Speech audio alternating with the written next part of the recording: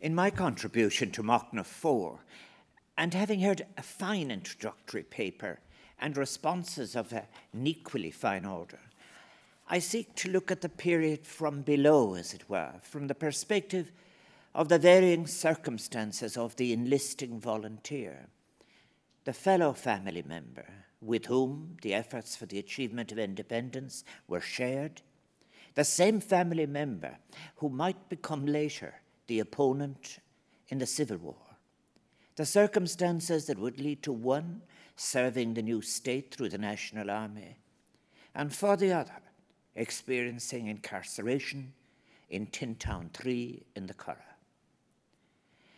One cannot help wondering if the great flaw in the political discussion of the period is the absence of a discourse as to how minorities are to be catered for in the context of majority rule, be it in North or South.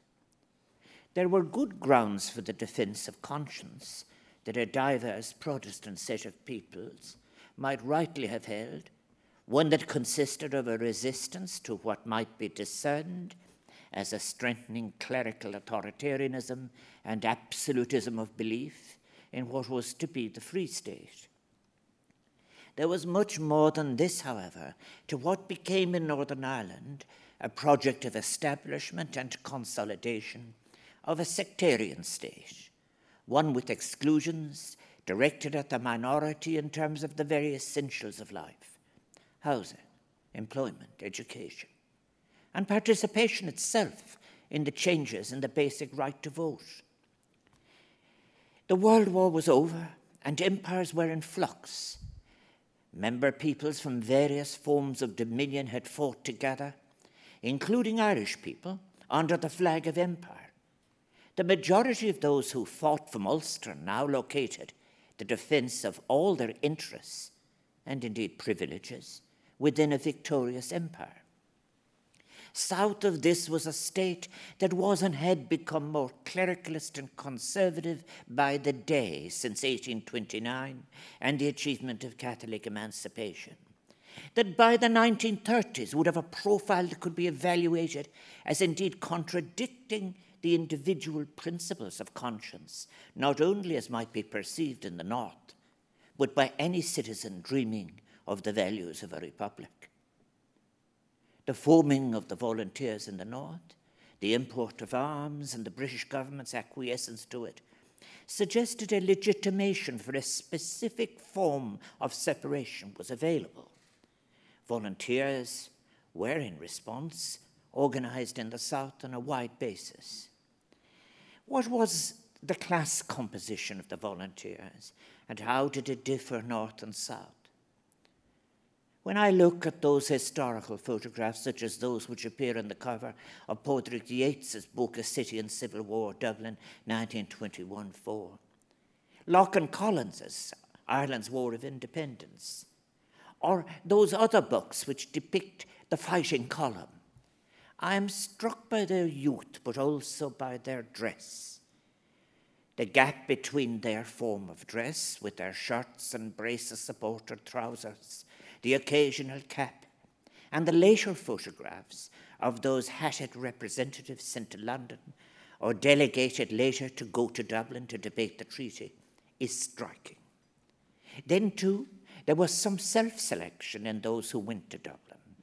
Back down in the rural areas among the ranks of the volunteers or the flying columns, it is doubtful if the nuance of all the distinction in forms of separation from empire or independence was being discussed by those in such pictures. As I look, I cannot help asking, how many among them are likely to become proprietors of a farm? How will they, as siblings or neighbours in the future, react to their having been divided, not only by sides taken, but in terms of prospects for the future?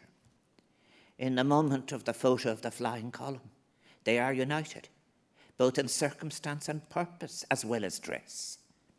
This bonding will not last, however, and when their stories are recovered, when the War of Independence and Civil War are over, they will tell of more than a great scattering.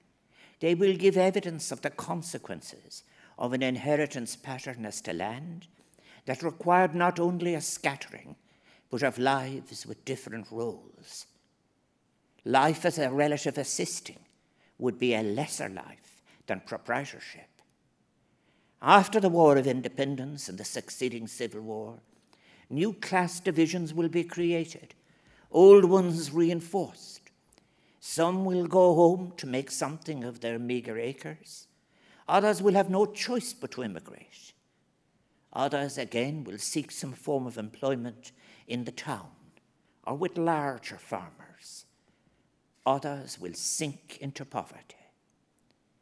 Some will go on to prosper in the following decades, secure in land, perhaps having acquired more, having acquired too, status and reputation, become pillars of society, guardians of respectability, not only for themselves, but as a necessary imposition on others, seen as feeble in moral fibre terms, or suspect as to class, and thus deficient in relation to the values the qualifying orthodoxy demanded and sought to impose. A powerful element that remains as part of the context of the period is land. There is a huge proportion of land from estates yet to be divided. There are those who have identified parts of estates for which they have aspirations of ownership, an ownership not needed quite the same as before for survival, as a previous ancestor might have sought through a plot for potatoes. This is hardly surprising. After the Land Acts, proprietors have moved beyond the securing of the plot for survival. It is now about having the means of making a living, of being secure within the confines of respectable status, of aspiration to have even greater respect in the next generation, even perhaps to advance to a position in the diocesan clergy, take advantage of the openings in the civil service, make a breakthrough to the rank of the native gentry in the professional classes, get to bring one's horse to the hunt. At the basis of it all was land. Ownership of the farm having been given to one family member, one female released by an incoming dowry, meant the surplus family members had to become relatives assisting, or find employment away from home, or indeed emigrate. This was the experience of those such as my father, like so many others from large families.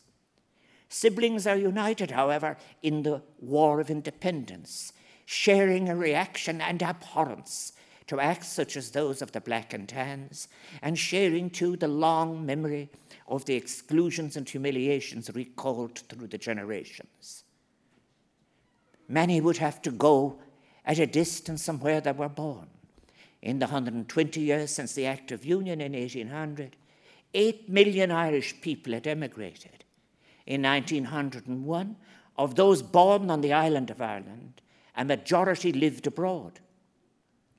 In the decade under review, the 1920s, acts of violence when they occur in relation to land agitation will be consistently condemned, but the responsibility for them after the Civil War will be frequently attributed to, among others, the newly released detainees after the Civil War, to such an extent that they will be forced to leave their home parishes. This, too, was an experience my father shared. Through 1924, the number seeking to find work abroad chose to opt for the United States, some with permits from the IRA, others without.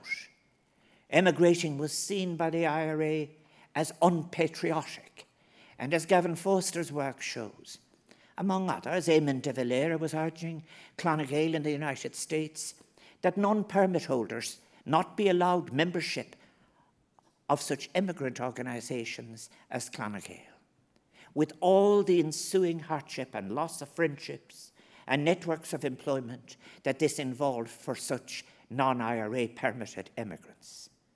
This was despite the entreaties of Sean Moylan, for example, in 1923, to whom my father would later be writing of the endless bureaucracy of the pension system. And New Ireland is emerging in the 1920s, and the shape of what will be The awful 1930s and its extreme authoritarian excesses are what are already discernible. The reformative, inclusive agenda of the democratic programme of the First Dáil might indeed be invoked later by De Valera as one of the 5 campaigning principles for elections, but that will be a different time, with immigration having become established and acknowledged as an undeniable fact. There had been a clear mandate given for independence in the 1918 election, one that was not respected. That election reflected the public response to the executions, the attempt at introducing conscription, the perceived neglect in terms of health, housing, the poverty of life. Reflecting on the truce declared between the British government and the insurgent Irish Republic on the 11th of July 1921, senior civil servant Warren Fisher remarked, "Better late than never, but I can't get out of my mind the unnecessary number of graves." Indeed, there were many missed opportunities on the road to the treaty. Perhaps chief amongst them, war having broken out, was the intervention to mediate by Bishop Joseph Clune of Perth, Australia, in November and December 1920, which almost led to a ceasefire. The bishop had extensive talks with senior civil servants and had met with Michael Collins in secret. However, the talks stalled, not so much on the political questions as on the manner in which violence would be ended before real negotiations could begin. An agreement was almost reached for a ceasefire in December 1920, but founded on Lord Lloyd George's insistence that IRA arms be surrendered before any negotiations could start. Prisoners would not be released, and existing sentences were to stay in place. The effective rejection of the Clune proposals was based, too, on the advice of General Macready in Dublin Castle, insisting that intelligence was suggesting that a military victory was possible. The result was 6 more bloody months, carnage in which well over 1,000 more people would die in the midst of the violence in Ireland. At least half of all casualties in the War of Independence between January 1919 and July 1921 were suffered in those first months of 1921. Weary from war and the effects of the misnamed Spanish flu of 1918 to 1920, from the house burnings, shootings, beatings, in particular the rampage of the Black and Tans, undisciplined as they were, and the auxiliaries who were described as professional officers, there can be no doubt that most Irish people were worn out and wanted peace.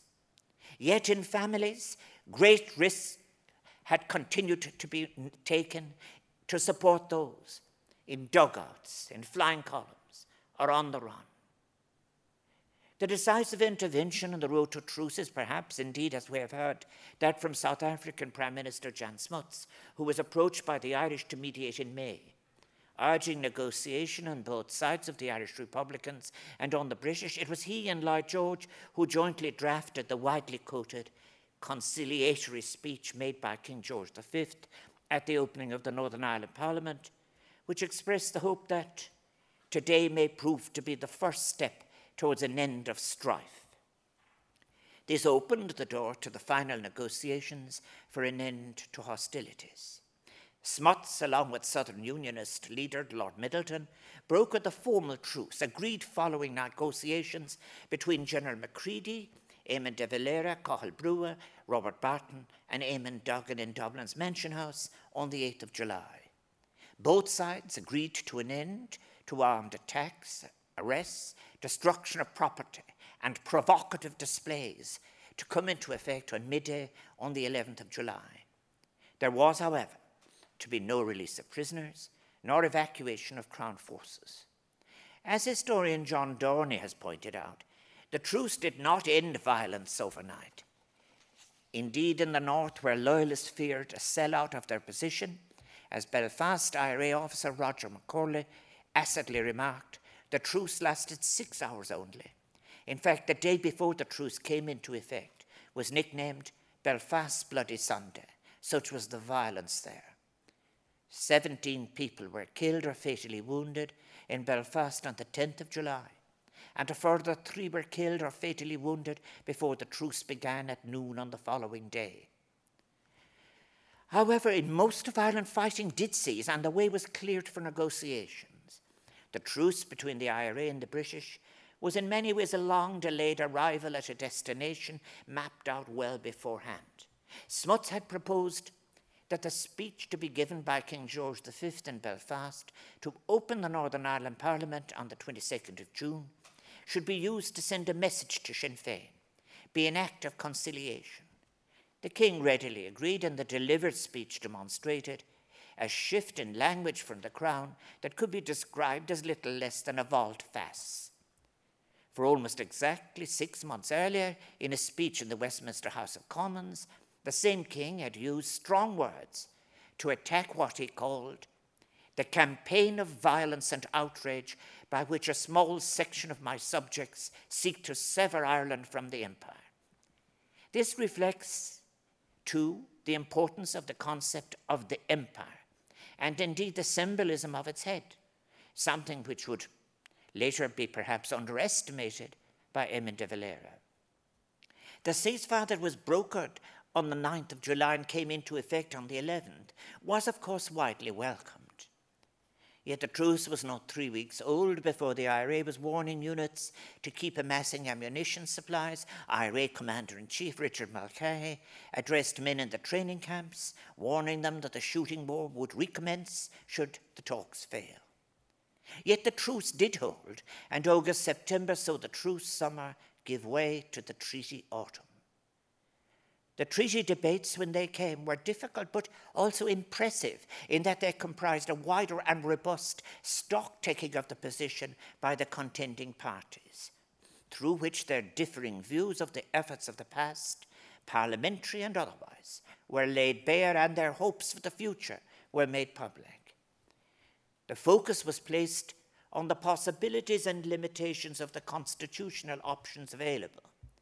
But little mention was made of the economy, nor of society in terms of how life would now be impacted for either the majorities or the political minorities of the population, north or south.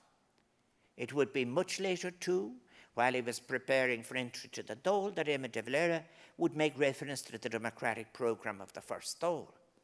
Indeed, perhaps to outflank the Labour Party, rather than any indication of a conversion to social radicalism. The fate of Southern Unionists, too, was essentially ignored in the treaty negotiations. Though Sinn Féin had also campaigned to preserve the Irish language, relatively little use was made of this issue in the treaty debates. The majority, as we have heard, of the female TDs, aware of or anticipating the fact that what they would now be conceded would be a less than equal role, included some strongly in favour of continuing the war until a 32-county republic was established. Personal bitterness also developed at times during the debates, with Arthur Griffith remarking of Erskine Childers, "I will not reply to any damned Englishman in this assembly," and Cathal Brugha reminding everyone that the position of Michael Collins in the IRA was technically inferior to his. The main dispute was centred on the implications of the status that would be attached to Dominion, as represented by the oath of allegiance and fidelity, rather than existence as an independent republic. But partition, too, was a significant matter for dissent. Ulstermen like Sean McEntee spoke strongly against the partition clause. The Dáil voted to approve the treaty, but the objectors, including McEntee, refused to accept it, resulting eventually in a civil war, behind which stood the shadow of a threatening, non-departed, and very proximate empire. The treaty itself, for some few observers who had been interested in the general international independence movements, was described as having been procured by coercion and duress. The treaty was, they agreed, being proposed with a view to bringing peace to Ireland. But as we now know, it did not bring peace. Shapurji Saklavala, MP for the Labour Party and Communist Party, had been the only British MP to speak in the House of Commons against the treaty. Speaking as an anti-imperialist, he defined the treaty as an act of British imperialist coercion. On the King's address to Parliament on the 23rd of November 1922, Sacklach Vale remarked, "Either we're actuated by the motive of restoring true peace in Ireland, or we are doing it as partial conquerors in Ireland. Everyone knows that the treaty has unfortunately gone forth as the only alternative to a new invasion of Ireland by British troops. As long as that element exists, the people of Ireland have a right to say that the very narrow majority which in Ireland accepted the treaty at the time accepted it also on this understanding, that if they did not accept it, the alternative was an invasion by the Black and Tans of this country. The Irish treaty all along continues to suffer in Ireland from the fact that it is not a treaty acceptable to the people as a whole." Republican socialist Peadar O'Donnell was another of those who opposed the treaty on such structural grounds as the unfinished and unequal distribution of land distribution. It is striking how there has been in the early historiography such little space given for structural analysis, change, class, or its debate. North and South, there seemed to be more traction from a politics of fear. In the 1930s, the politics of fear would come to full assertion with the threat of communism becoming a shared tactic of church and constitutional politics. O'Donnell had believed that the IRA should have adopted the people's cause and supported land redistribution and workers' rights. He blamed the anti-treaty Republicans' lack of support among the Irish public in the Civil War on their lack of a social programme. This was indeed a view supported by some Republicans, notably Liam Mellows. It is striking, however, how the structural forces of land, commercial and professional prosperity, respectability of status, belief and behaviour bears none of the inclusiveness of Wolfe Tone's or the Young Irelanders' vision of what a republic, in the French sense, in terms of values might constitute. The authoritarian tendencies of the projects, North and South, had similarities, but were moving in the composition of their fundamentalisms ever further from each other, to give space to their excesses, as it were. As to the legacies of the fighting, with all of the peace options having been lost, the War of Independence had resulted in the deaths of approximately 2,300, and the succeeding and devastating Civil War resulted in perhaps as many as close to 2,000 casualties, with a legacy on all sides of some appalling violence on civilians as well as combatants. Those who left the army on both sides were left in a perilous pecuniary state, often deeply disenfranchised, with some returning into farming small and often poor plots of land, others returning to the trades, where it was allowed for them to return. When consideration of pensions for service in the War of Independence commenced, the state set about devising ways in which to define what we might call deservingness, a concept John Whelan has developed in his book, Welfare, Deservingness, and the Logic of Poverty. Who deserves? Pensions were denied to many of those who had fought, often on the grounds of gender, class, or political allegiance. This deservingness may have been a poor law legacy, but it could also now be a mask for clientelist and discriminatory practices. As to gender, for example, women who had played an important, even decisive part in the War of Independence were pushed aside after the independence struggle in which they had participated.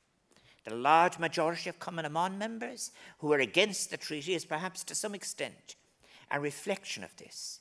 Or perhaps their radicalism is like that of the women of the Land League, who knew what form of inclusive independence would be meaningful for families. Inequality widened in all the decades that followed. Some did well, finding employment within the state, where advancement could be clientelist, including also those in the professions governed by networks of access and class. For others, the employment might be in the trades or working for larger farmers who are now organizing and who were given the support of the IRA on occasion to oppose the demands made by trade unions on behalf of agricultural workers for better conditions. Trade unions were leading opposition to the wage cuts being demanded by some organised large farmers in places such as Waterford. Others, less fortunate, had stark choices: immigration or enforced poverty. Patterns of land inheritance and distribution, now enforceable by title, resulted in, as Professor Joly put it, families giving way to fields. Pat McNabb in the Limerick Rural Survey has given details of how the non-inheriting males resented this system and discussed among themselves the consequences of their inferior status, even in marital prospects, to the sons of labourers. Immigration was thus now widely seen as an alternative to a lower status existence on land, with whom they may have had a familiarity, but could never be their own. It would be several decades more before church or state would define their views on the acceptability of immigration. The Civil War divided my father's family, all of whom served in the War of Independence in counties Clare and Cork. My uncle Peter went on to serve in the National Army from 1922 to 1925, taking part in the handover of Renmore Barracks, Galway. My father would spend most of the year 1923 as an internee in what was known to the prisoners as Tintown 3 in the Curragh camp. The pension files record his long and exhausting battle for a small pension, which was eventually granted in 1956, 8 years before his death and almost 22 years after his first application in 1935. What were the choices of those who were not allowed to return to the practice of their trade? There was always the option of the boat, or if you could get a previously indentured rental space, you could use those skills acquired on an indentured apprenticeship to bar, grocery, or retail trade to attempt to become a publican, open a shop, and maybe find a way out of poverty. In the new circumstance, it would seem to be important to recognize the distance that now prevailed between those perceived as being the reasonable beneficiaries of the new arrangements and those regarded as the wild ones, of whom conservatives would suggest defects of character should have been recognized so much earlier when they were being identified as irregulars. It was easy to marginalize those now divided, who were previously brothers, and in families there were those who would have to survive, now in the new circumstances. That meant again they could never again be brothers in the way that they had been as youngsters, sharing those memories of recounted humiliations borne through the generations transmitted to them, and those times too, when together they shared the hopes of a time to come, of shared joy, music, dancing, and marriage perhaps, and the requirements of achieving independence. It would be future generations that would be given such opportunities, together with new challenges, disappointments, and hopes. Yet their lives and their efforts were the ones that led to an independence that was neither gifted nor conceded easily. Yes, we must revise our history continually, endlessly, taking on board new facts and perspectives.